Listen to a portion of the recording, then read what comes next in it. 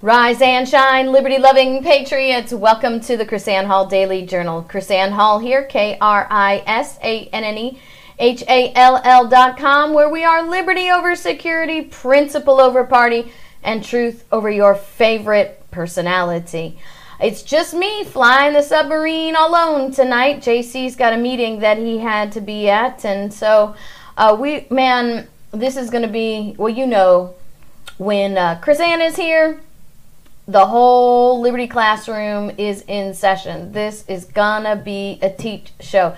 This is something that I've been wanting to look at for some time now. There's an article that I've been keeping in my box to share with you, and this is what one of the things that we're gonna be going over today: why the U.S. Constitution needs to be changed. And this is a very interesting article I want to go over with you today. But first, there's a little bit of housekeeping that I want to do. A couple things I want to talk about before we get into yesterday. Oh my goodness, was it yesterday? Yeah, today is Tuesday. It was yesterday. So yesterday we talked about unions, and one of our followers here and on Facebook contacted me and gave me something to think about public sector unions. Now remember, I am not opposed to unions as a whole. I object to the corruption that they've become.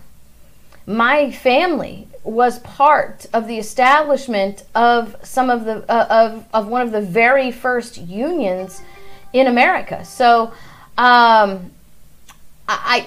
know why they were started. I know the good that they did. And there is still good that's being done. It's just the corruption. It's like they've been taken over by the mafia, and it's all about it. What really saddens me is that the unions have become the very let me put it this way, instead of generalization, since Andy has so kindly corrected me. The bad unions have become the very thing that they were fighting against in the beginning. And so what Andy was telling me was that he was, he was the president of Local 3909, and they were the union over the firefighters, okay? And what he tells me is that, and I'm not going to tell you where it is because and I'm not going to tell you his whole last name or anything, but I'm just Andy and this, right? So, he tells me that the county commission were constantly engaged in what I consider shady or illegal practices. They were well known for passing laws which they knew were informed were illegal, and their response was, "So sue us." So how many people do you know that work in government that their response is when you tell them, "So sue us," right? And that's the evil part of it. JC and I talked about this yesterday about qualified immunity, and that when you sue these officials, they like, "Sue me." It doesn't cost them a dime. It's the taxpayer dollars. And that's why we need real reform in accountability of these things, so that it actually costs these county commissioners something, instead of them having deep, let me put it this way, our deep pockets. And so here's what Andy says. He says, when I took over as president, we were the lowest paid fire department. We had the highest cost of living in the state. We had no contract with the county. With the assistance of a rep from the union, I wrote a contract and presented it to the county with a letter requesting meetings to negotiate. Under state law, they were required to negotiate in good faith. What they actually did for months was set meetings and cancel the day before or hours before the meeting. Multiple times, the union rep from D.C. flew in or drove down only to have meetings canceled or rescheduled. Once it was clear that what they were up to, we set up picket lines outside the county commissioners' meeting until they actually began bargaining.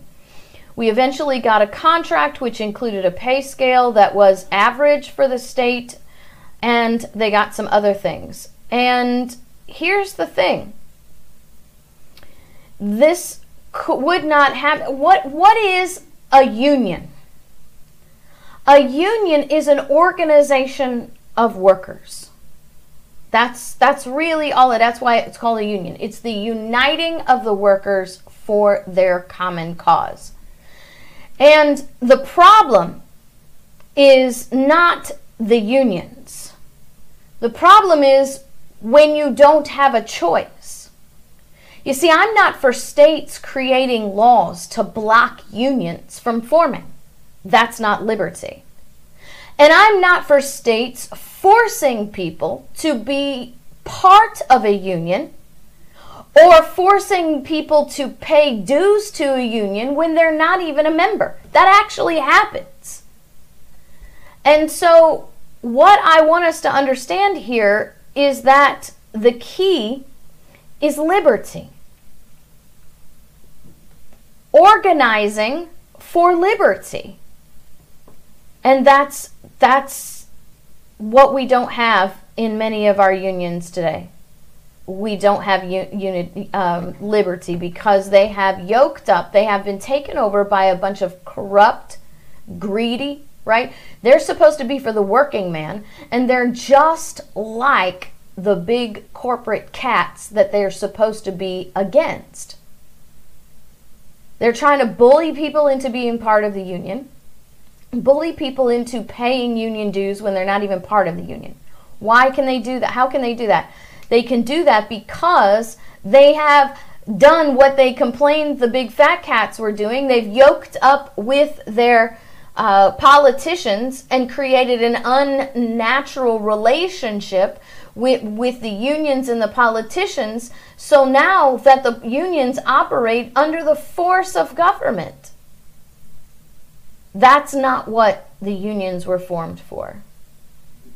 And the time that we have forced unions, and the time that we have people who cannot be a part of a union, those are both, we have a friend who says there's a ditch on either side of the road. Try to stay in your lane, right? So, the problem, again, like capitalism is not the problem. The problem is an unnatural relationship between corporations and lawmakers so that they're not held accountable to the law, so that there's a whole different standard for them. So capitalism is not the problem. Greed and corruption are the problem. You see, it's the whole thing that I'm always trying to teach. Liberty is freedom plus morality. You have to have morality for America to work, because America is built on liberty, and liberty is built on understanding that we are created free, but there are certain things we shouldn't do because they're wrong. Love your neighbor as yourself. Do unto others as you would have them do unto you. That's the primary principle. And as you're loving your neighbor, you're not stealing from him. You're not forcing them to give you money. You're not forcing them to provide you with a house or to provide you with health care. That's not liberty. Liberty self-governance requires people to have a working, practicing knowledge of liberty. And that liberty and freedom are not the same. Liberty is freedom plus morality. That's why I have my t-shirt on today. Let me see if I can back up for my microphone freak out. Liberty over security, principle over party, and truth over personality. This is a t-shirt now that you can find at our Liberty Gear store. If you go to chrisannhall.com, we have lots and lots of Liberty gear. We have our Right to Keep and Bear Arms shirt.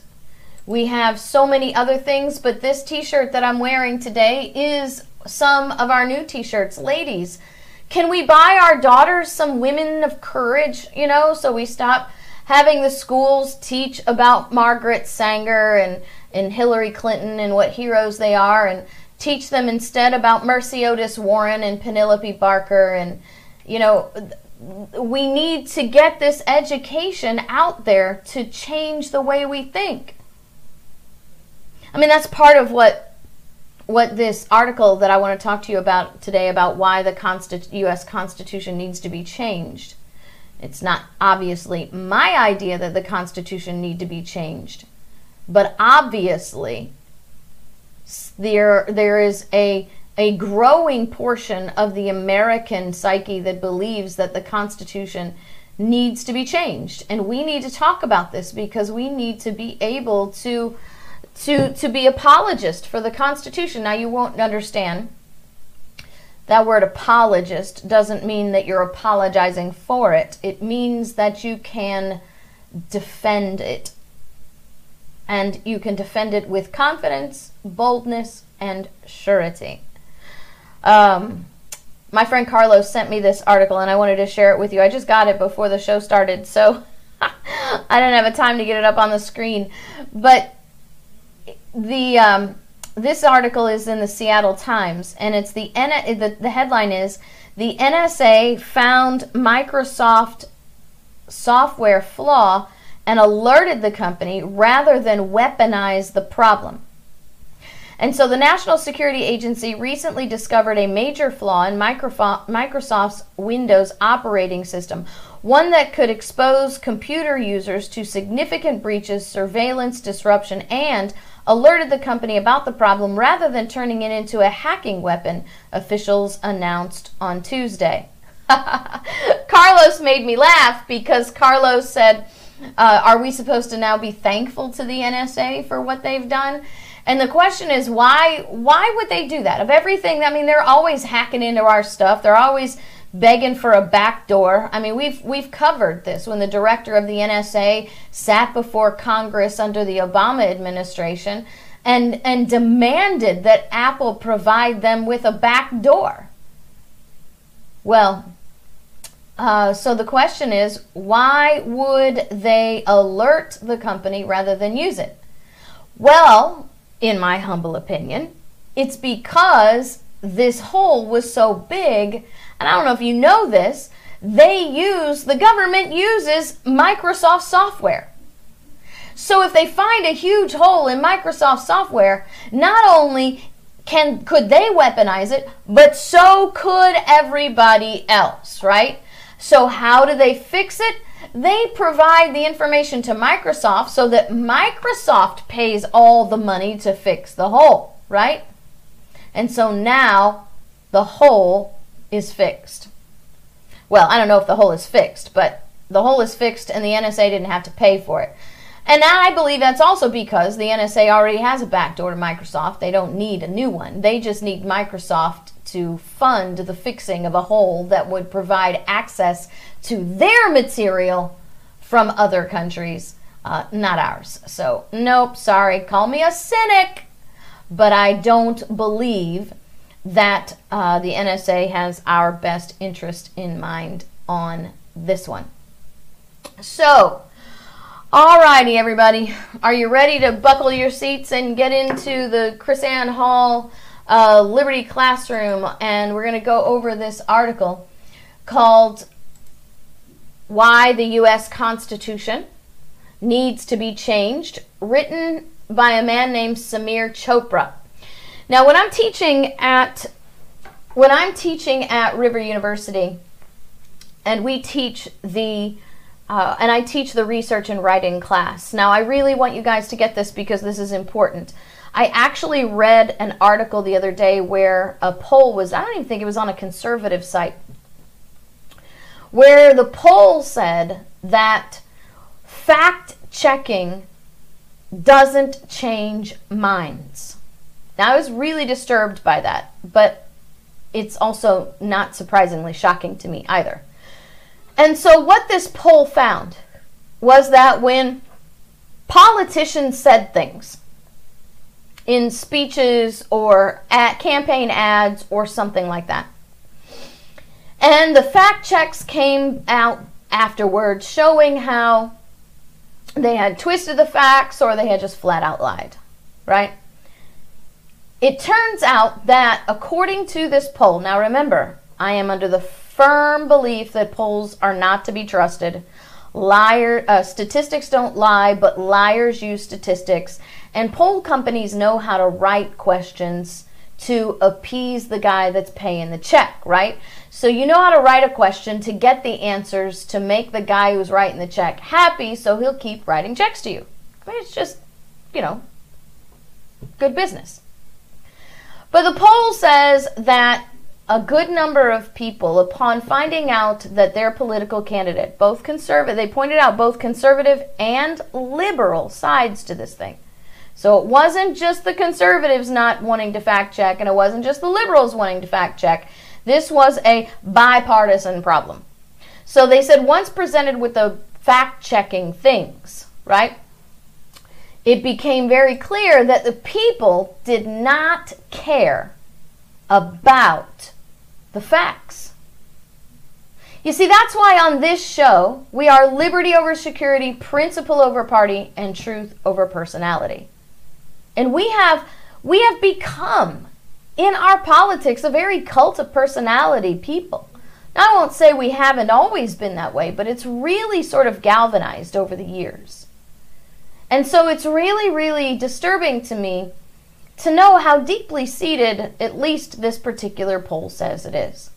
And I see that, and I think that's a lot has to do with the kind of mentality we've been driven into by the duopoly, the political duopoly that we live in. We have to choose the lesser of two evils. Dexter Sanders, great man that I just met the other day. We spoke at the God and Country rally in Lakeland, Florida, and he said, I didn't vote for Trump. He said, I voted against Hillary Clinton. I mean, seriously, how many of you can raise your hand right now and say, I didn't vote for Trump, I voted against Hillary Clinton? And he's like, I'm just going to be honest with you. And so here's what happens. We get into this personality war, and we're conditioned in that way because we have so few choices, right? And so when I'm teaching at River University in the School of Government, I have a research and writing course that I teach because it's important for us to learn how to think instead of what to think. I always teach my students that you have to know who the authors of the articles are, and you have to know the medium they're being printed on, right? So tell me about the newspaper they're printed in. Tell me about the website they're printed on. Tell me about the author. Because these are the basic understandings so you can get the kind of spin that's going to be woven into these presentations. So let me talk to you about Samar Chopra first. And thank you, Dragon Stallion 1001, for your super chat donation today. I am so grateful. He says, Chris-Ann, thank you for the education because Google hasn't figured out how to hand our teacher an apple through the video screen. Thank you. That's awesome. Dragon Stallion 1001 gave me a proverbial apple through the super chat. So now you see me smile. I think this might be the first apple I've ever received as a teacher. While I've taken this break, let me find this. Move my computer out of the way. I put this on the desk so I wouldn't forget. I want to say thank you to Lisa Bennett. Lisa Bennett sent me a really, really beautiful card. In it, she said, sending you this free, in quotations, because she knows there is nothing that's free. She says, I finally caught your mailing address, and I wanted to send you my donation to support your trips to D.C. And so I just wanted to say thank you to Lisa Bennett on the air for supporting us. We took 3 trips to D.C. this year. We have more planned. And this is not a personality thing. This is just a factual thing. We've had more invitations to go and speak through the Trump administration than we've ever had with any other administration. And I'm going to take those opportunities to educate because as Dragon Stallion recognize I'm a teacher. I am a teacher at heart, and this is what I do. So if I'm going to get a chance to go to Washington, D.C., I am going to teach whoever I can. And we are so grateful for those of you because this is our job, right? This is our job. So if we don't have this, if we don't have your support, these trips to DC just simply are not possible. So Samir Chopra, by the way, let's go back and look at the title of the article. Put you back here on the web. Why the U.S. Constitution needs to change. Well, you and I both know that should be right there, a clue. Now, we also know from this page that it's printed on a website called Aeon, and the author is Samir Chopra. So Samir Chopra is a professor at the Brooklyn College, at the city of, New York University. City University of New York, that's what it is, the City University of New York. Why, can someone take a second and tell me here, why do we have all of these liberal attorneys on the coasts? I mean, seriously, when I was talking about the limited property rights of the federal government, not owning federal lands, not owning national parks, not controlling all of this stuff, I was attacked by it like crazy from Oregon law professors. And I talked to you, I don't know if it was yesterday or last week, I talked to you about the professor from the University of Baltimore. And now we've got this professor from Brooklyn. What is it about the coasts that makes people just so whacked out, leftist, Marxist, communist? Is it because it's the whole rural-urban thing? You know, Thomas Jefferson said that America would be a mostly moral place if we stayed primarily agricultural. He said once we become urbanized and we're stacked on top of each other like they are in most of the cities in Europe, he says we'll become just as immoral as they are. So maybe that has something to do with it. I don't know. So Samir Chopra wants to pontificate to us about why the Constitution needs to be changed. Now, this is the hypocrisy of these people, right? Because he's an AI guy. He's in mathematics. His research interests are the philosophical foundations of artificial intelligence, politics and ethics of technology, the legal theory of artificial agents, the philosophy of law, logical foundations of artificial intelligence. And we know from some other places that he's actually a mathematician. So I want to know if, oh, sorry, wrong spot. I want to know if I am constantly being trashed by people like Chopra because I don't work for some Ivy League college. I have a degree in law. By the way, I have more courtroom experience than 95% of the lawyers in America. Why? Because only 3% of the lawyers in America ever enter into the courtroom. Period. I mean, I guess maybe some people don't know that because TV makes it look like every lawyer goes into the courtroom. No, they don't. Very, very few lawyers actually enter into a courtroom. And when you're a prosecutor, you're always in the courtroom. And when you're a prosecutor of a small county, you're always in the courtroom and you're handling a whole bunch of different cases because you're the only one handling the cases. And that's my experience. And so my experience in law and my experience in the courtroom doesn't measure up, they would say, to Samir Chopra's experience to write about the Constitution. Now, don't get me wrong. I hold the opinion that the Constitution is simple enough that anybody can understand it. I'm just asking, what's the hypocrisy here?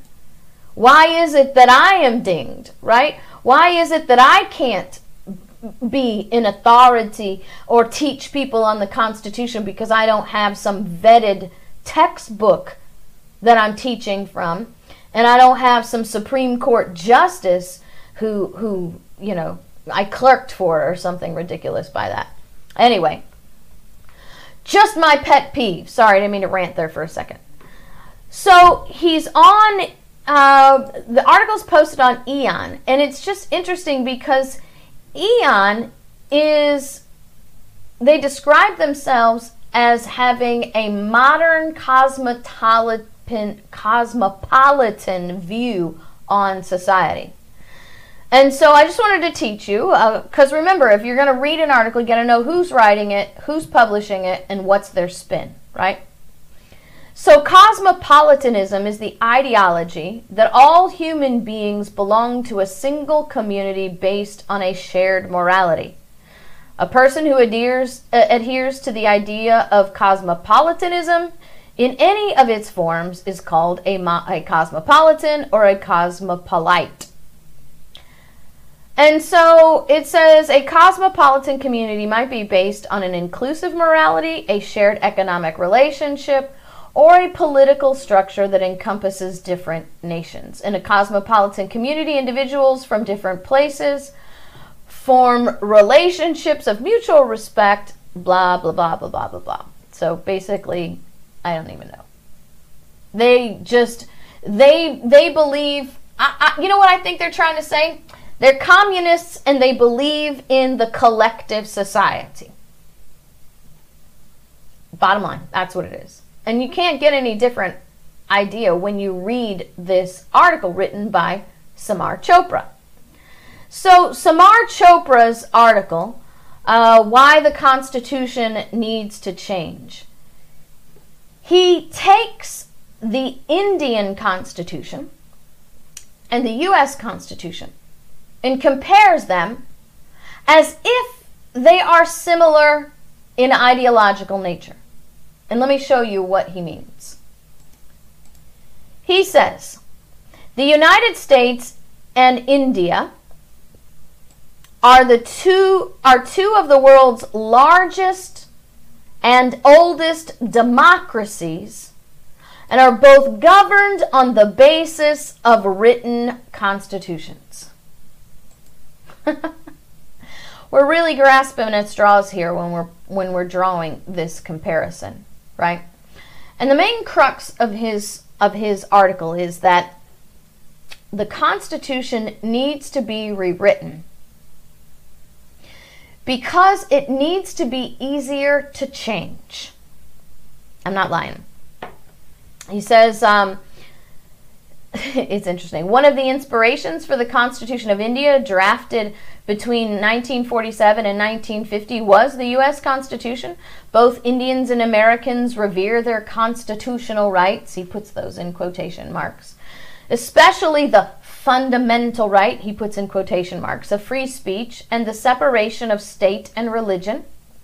That's a very interesting way to put that. A nice little twist on separation of church and state. You see how these little things get twisted? Because the principle, accurately spoken, is separation of church and state. Church and state, not religion and state. And so what we need to understand, I want to pause there for just 1 second, because this is a very important distinction that needs to be made. Separation of church and state is the separation of two entities. Religion, in the sense that I know he's trying to use, is not the organized entity. It's not a body of things. Right? It's not an organization. When we say separation of church and state, what we mean is separation of the government from the organization of the body of the church. Separation of church and state means that government has no business telling the people how to run their church, what they can and cannot say from their pulpits, what they can and cannot do as a practice of their church. They cannot dictate conscience. Now that's different than separation of state and religion.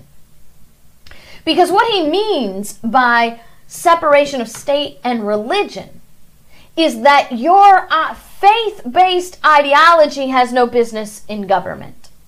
And that's not what separation of church and state means. Separation, and I teach this at Liberty First University. I'll just go ahead and since I'm putting it up there, I'll give you this to you.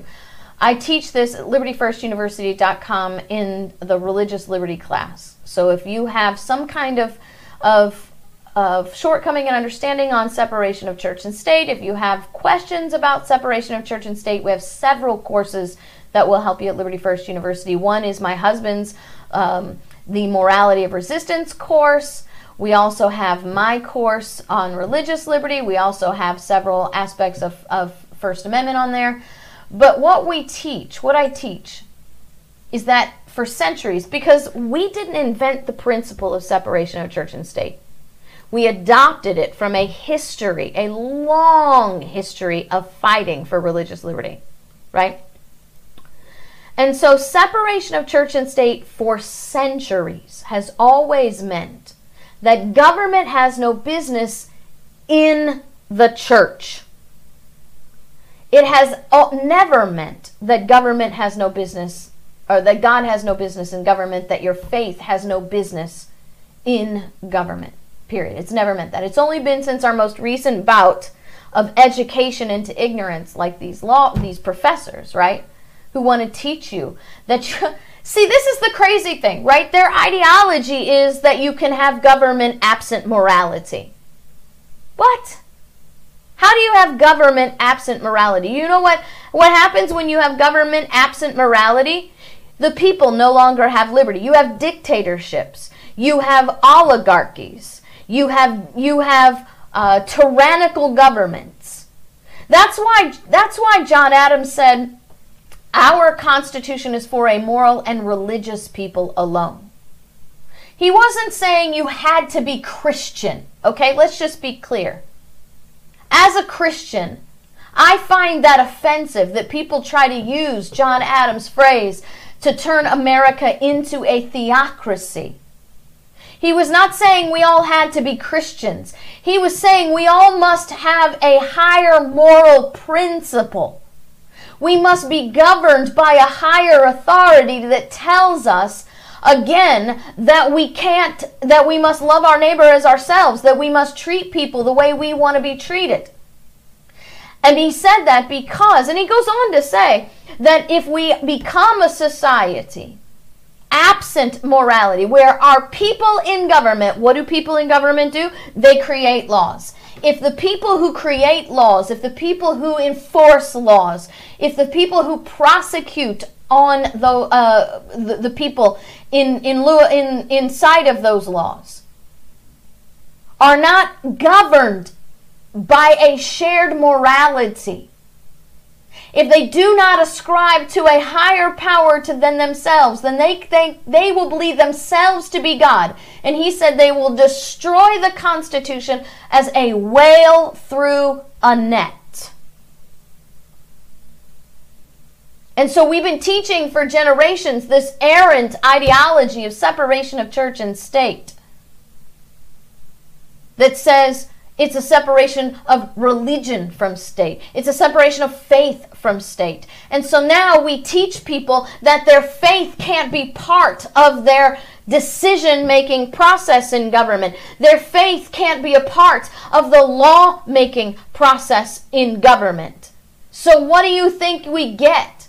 We get corrupt, lawless, tyrannical dictatorships full of people in government who think they are all a bunch of little gods who have no limit to their power except for what they can cooperatively come together and think of in all of their little god minds. Cass Sunstein wrote about it in his book called Nudge. These people actually believe, I bet you Samir Chopra actually believes these parts of the Neo-Sapien race these people who are the smarter, that's why they get to be in charge, because they're smarter than the rest of us and they can make decisions about our lives and how we live. You know, you can't drink that much soda and you can't inhale things that you don't want to, that the government doesn't want you to inhale, and you can't govern yourself. See, because the little gods in government have made themselves absent from the morality of love your neighbor as yourself and do unto others as you would have them do unto you. And they create this whole new platform of citizens they call the Neo-Sapiens. That's why the laws don't apply to Hillary Clinton. That's why the laws don't apply to James Comey. That's why the laws don't apply to Nancy Pelosi or Mitch McConnell or Lindsey Graham or any of them. It's why the Supreme Court justices feel like they're above the law, because we have told them for generations that morality has no business in government, and the people themselves have seared their conscience, and we believe that the lesser of two evils is our choice, because this is separation of church and state. Sorry, didn't mean to go up on that rant, but this is the problem. When you separate government from morality, you will get not only a despotic government, but a failed society, period. So he goes on to say separation of state and religion, right? Both countries support critical traditions that focus on particular clauses of the Constitution. In India, Article 356, which allows for the suspension of state legislative assemblies to permit, quote, direct rule by the center, has provoked considerable critique. While, and here you go now, right?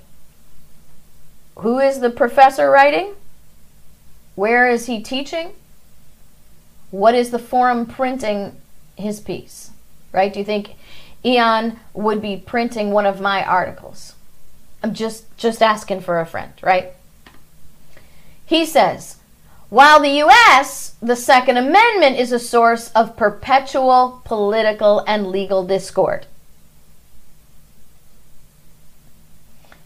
It's only a source of perpetual political and legal discord because we've been dumbed into stupidity. Absolutely dumbed into stupidity. And that's it. There is really no debating the right to keep and bear arms when you know why it's there and its purpose there. Now here's his thing. The U.S. and Indian constitutions diverge in their stability or flexibility, Mr. Chopra says. The U.S. Constitution is very difficult to change, and here you go. Here's some more spin. Are you ready for the spin? And thanks to a religious American sensibility that treats it as a sacred document, it has simply not evolved, impervious to the changing needs of a growing and progressing nation and world. This is the problem.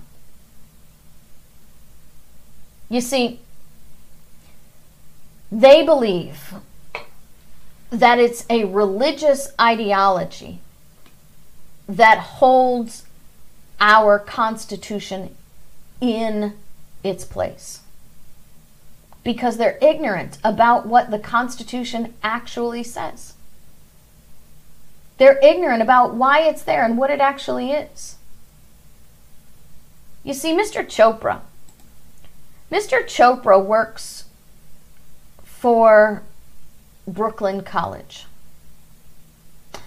I guarantee, let's put his little face up here again. I guarantee Mr. Chopra has a contract with Brooklyn College for his employment. I bet Mr. Chopra is pretty attached to his employment contract. I bet Mr. Chopra would be very upset if Brooklyn College wanted to go in and rewrite his employment contract to not mean what he wants it to mean, but to mean what the Brooklyn College wants it to mean. Now, would we say that Mr. Chopra's attachment to his employment contract is because he is a religious zealot and has made his employment contract actually sacred? Well, of course not. Mr. Chopra would not actually, he would say that that's silly. That's absolutely silly. And it is absolutely silly. His employment contract is quote unquote sacred because it's a legally binding agreement between the parties who created it. Our attachment to the Constitution is not a religious attachment. It is a zealous attachment, yes, but not a religiously zealous attachment, because it is our contract that creates our government. And just as Mr. Chopra wouldn't want Brooklyn College to be changing his employment contract, the American people don't want the government to be changing their employment contract. Because when you think about it, that's what the Constitution is. The Constitution creates the Union, which creates the federal government. Congress does not exist outside the constitutional contract. The president does not exist outside the constitutional contract. The Supreme Court does not exist outside the constitutional contract. The Constitution is their employment contract. And we, their employers, don't want the employees changing the terms of their contract. Just as Mr. Chopra wouldn't want Brooklyn College to change the terms of the contract, I am fairly certain and quite confident in the position that Brooklyn College would not let Mr. Chopra just go in one day with a red pen and start rewriting his employment contract. So this is another thing that really chaps my hide. This accusation that our adherence to the Constitution is some misplaced religious zealous addiction to whatever. We've made the Constitution our Bible. That is the most ridiculous thing I have ever heard. And I actually had an opportunity to debate a law professor at the University of Miami on this issue. We've talked about it on the show before. It was a whole lot of fun. I mean, she was top-notch professor, right? Harvard trained, Oxford trained, Chicago University School of Law. I mean, these three elements on a resume for a lawyer, you write your ticket. You can go wherever you want. I debated her over this, and she had no answer. She could not hold up. Could not hold up. She looked so ridiculous. We're at her college. I actually went on her territory. We're at her college. And when she started talking about the fact that only reason I like the Constitution is because these are her words, only reason I have an attachment to the Constitution is because I'm a religious zealot that wants to oppress people. Those were her exact words. Do you think that I jumped on her narrative and tried to dispute her? No. Why would I even fall for that straw man? It's ridiculous. Instead, I completely ignored her and went on to teach the body of law students, and, by the way, her boss, the dean of the law school, was sitting in there too, about how the Constitution is a contract. Not just contract theory, because that's what these lawyers who are trained into imbecility will tell you. Oh, she's talking about the contract theory.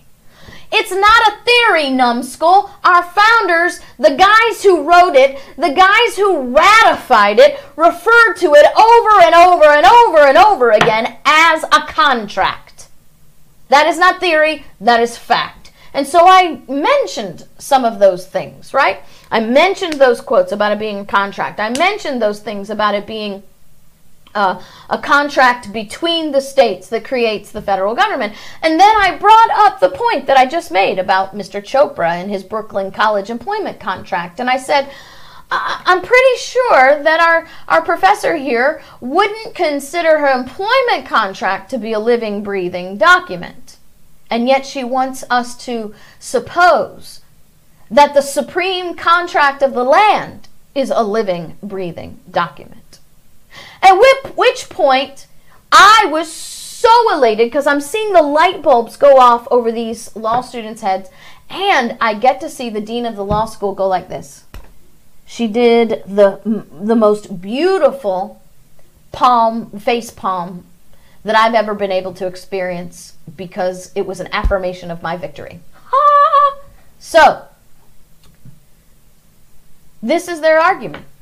We're a bunch of religious zealots who only want to oppress people. And that's why we hold strict to the Constitution.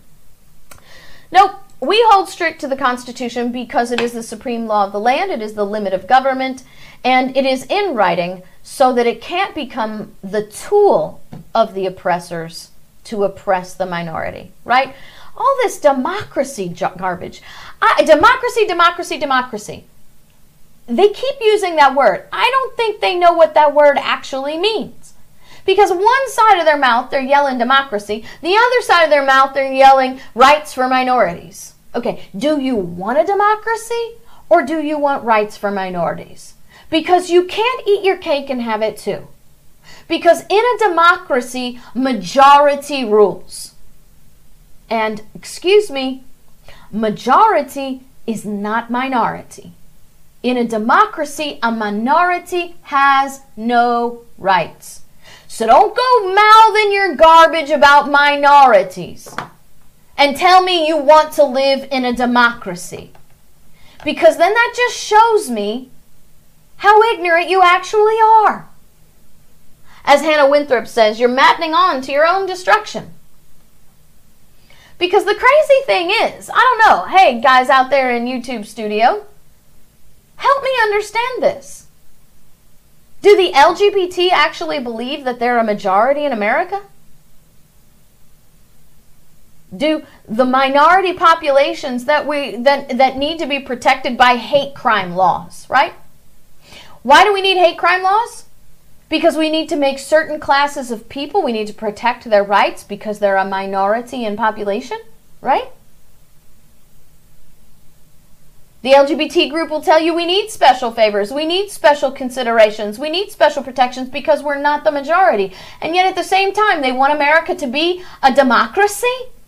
I'm thinking you guys need to go look up that word. Yeah, I'm really thinking they need to go look up that word. And so Chopra's problem is that you can't amend the Constitution easily. Now, to his defense, he says that the Indian Constitution can be amended too easily. So you need to find a balance there, right? Well, I don't think it's too hard to amend our Constitution, and neither do the people who wrote it. And Chopra thinks it's too hard to amend because he doesn't understand it. Let me explain to you what Chopra would amend, because he alludes to it right here, all right? He says, in 1947, Justice Felix Frankfurter wrote to a member of India's drafting committee, Sir Benegal Narsingh Rao, advising him to delete references to, quote, due process of law from the working draft of the Constitution of India. So, we can glean by this article that Mr. Chopra doesn't like the fact that we have a right to due process in America, recognized by our Constitution. Now, what's crazy here is you can't even, wrap your brain around this, absence of logic. I've been watching a lot of Cumberbatch's Sherlock Holmes lately, so my brain is functioning, in this hyper logic thing. And so I'm not able to really wrap my brain around this. And he says that he says Frankfurter's logic was simple.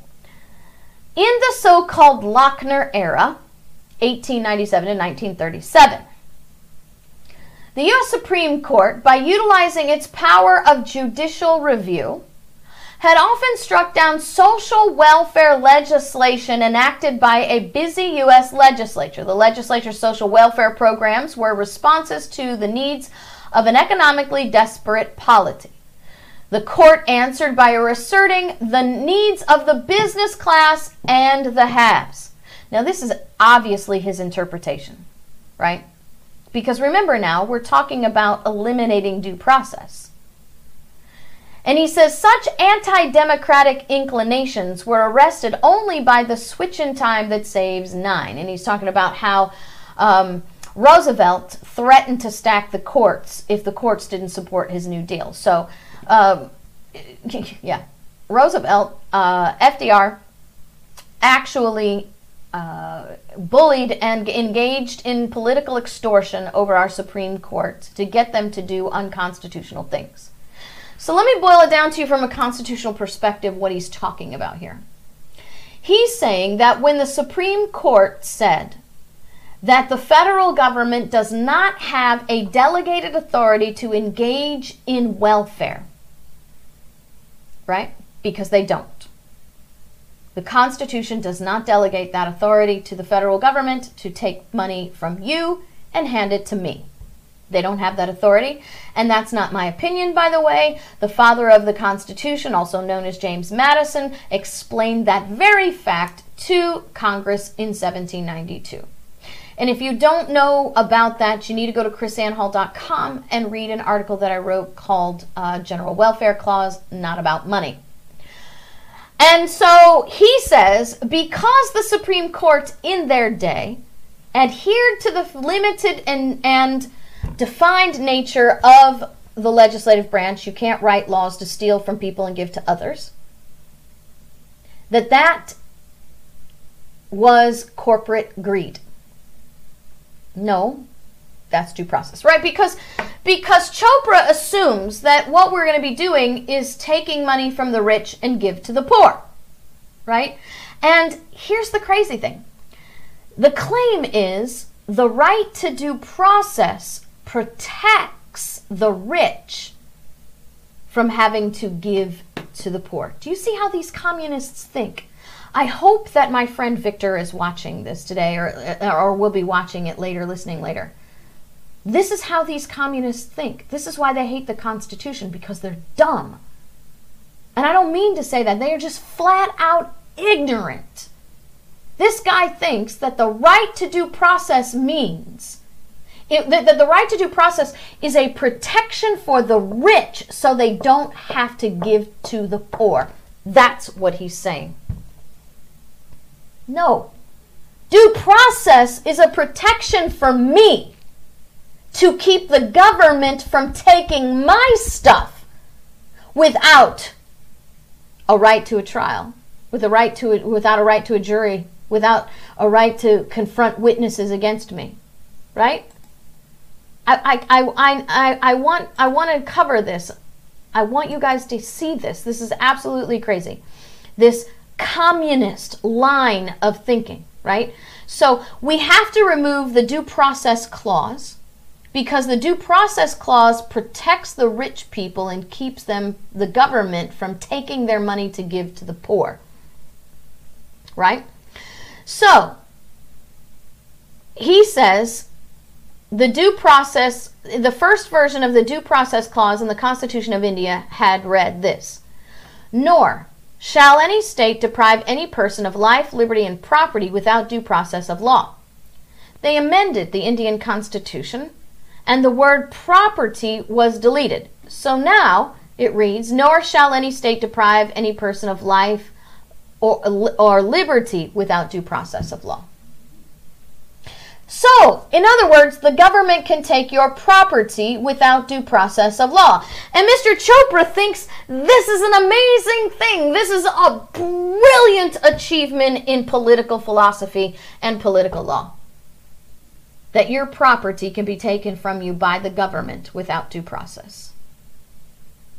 maddening on to his own destruction. As a self-proclaimed political philosopher, he knows very little about politics and history. He knows very little about communism and Marxism. And he knows very little about the history of government taking property from the people. And so he thinks that we should change our Constitution to reflect a society where government should be able to take our property without due process. Where government should be able to there should be no limit of due process at all as far as government is concerned. And under this argument, we're supposed to all clap our hands and cheer because Mr. Chopra believes that he's going to enlighten us into a new evolution of political society and thinking, where the government will rob from the rich and give to the poor. Well, that is communism, and that is Marxism, and that is not liberty. You cannot have liberty if the government can take from you without due process. What kind of life? You can't even have life if the government can take from you without due process. I just want to close out today with a few quotes from our founders.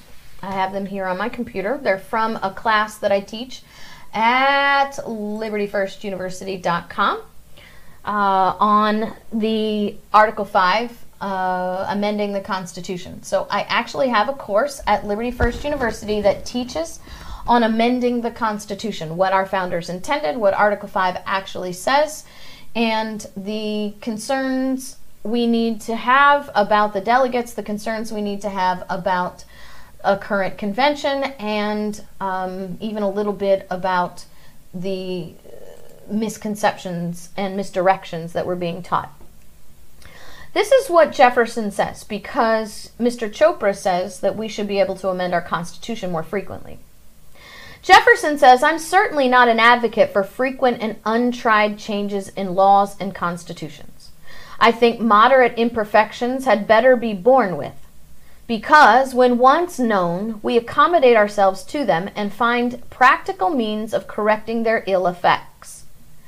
But I also know that laws and institutions must go hand in hand with the progress of the human mind." Now, if you read this, you might think that Jefferson agrees with Mr. Chopra, but he does not. So don't take his words out of context, Mr. Chopra. You have to know the whole context. Because Jefferson's about to explain to us the only reason we should ever amend the Constitution. And he says this. He says, "The progress of the human mind, and as that becomes more developed, more enlightened, and new discoveries are made, new truth disclosed, and manners and opinions change with the change of circumstances, institutions must advance also and keep a pace with the times.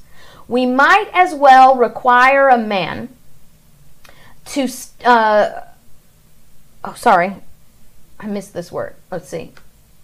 to wear still the coat which fitted him when a boy, as a civilized society to remain under the regimen of their barbarous ancestors." Now, this is Thomas Jefferson writing a letter to Samuel Kirkevall in 1816. Okay? He's saying, and he explains in this letter, the only reason we should ever amend our Constitution is when we become so enlightened that we need less government and we can handle more liberty. Communism is not a state of enlightenment. Socialism is not a state of enlightenment. That's what they try to sell you it is. It's not. Slavery is not enlightenment, it is bondage. Tyranny is not enlightenment, it is bondage. And when he's talking about the regimen of their barbarous ancestors, he's talking about communism. He's talking about socialism. Because what he's talking about is tyranny. And that's what these things are. When you can actually advocate as an educated person The government should be able to take property from people without due process. You are not an enlightened person. You are a barbarous person. And yes, Blue Bug, I would love to be in a forum with Mr. Chopra. Just like I said, I'd love to be in a forum with Mr. Epps. I don't think that's going to happen in this day and age. They find plenty of excuses. I'm not qualified. Which is kind of illogical, right? If I'm not qualified, then why not have a forum with me?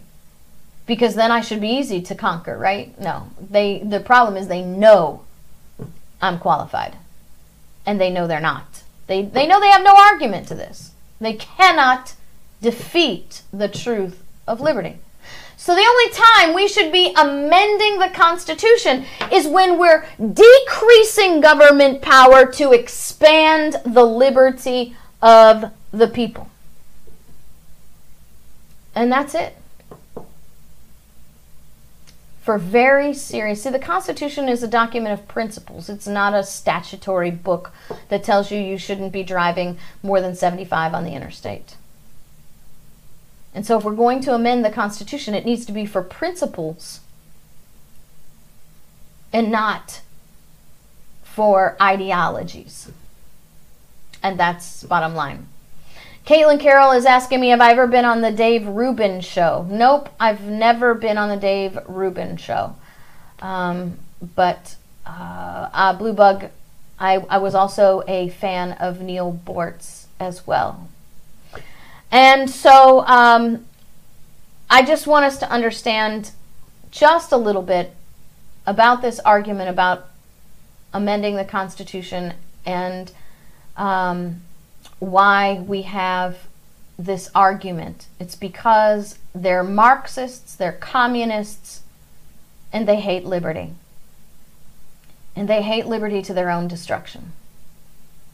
Because they think they're the Neo-Sapiens and they have some kind of misconstrued perception that they're the ones that are going to be in the top. See, the only reason people like Marxism or communism is because they think they're going to be on the winning side of it. The only reason they like democracy is because they think they're going to be in the majority. Well, the majorities change. And ask the people who thought they were going to be on the winning side when they yoked up with Stalin how that turned out for them.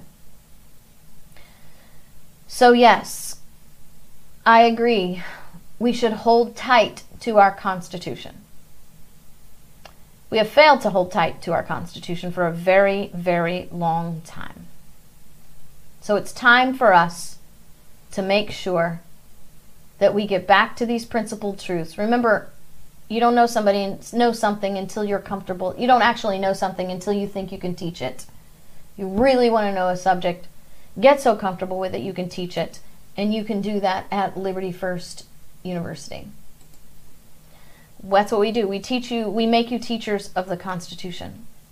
Once again, I want to thank everybody for your support, not only through our Liberty gear, through membership with Liberty First University. Also, you can support us by texting IMPACT 2020 to 33777. And as we found out from Miss Bennett, Lisa Bennett, you can send us stuff in the mail. P.O. Box 26, Wellburn, Florida 32094. We are so grateful for your help. We praise God for your support. Thank you so much for joining me here today on the KrisAnne Hall Daily Journal.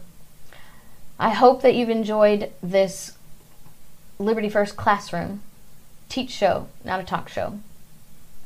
God bless you guys. I will see you next time.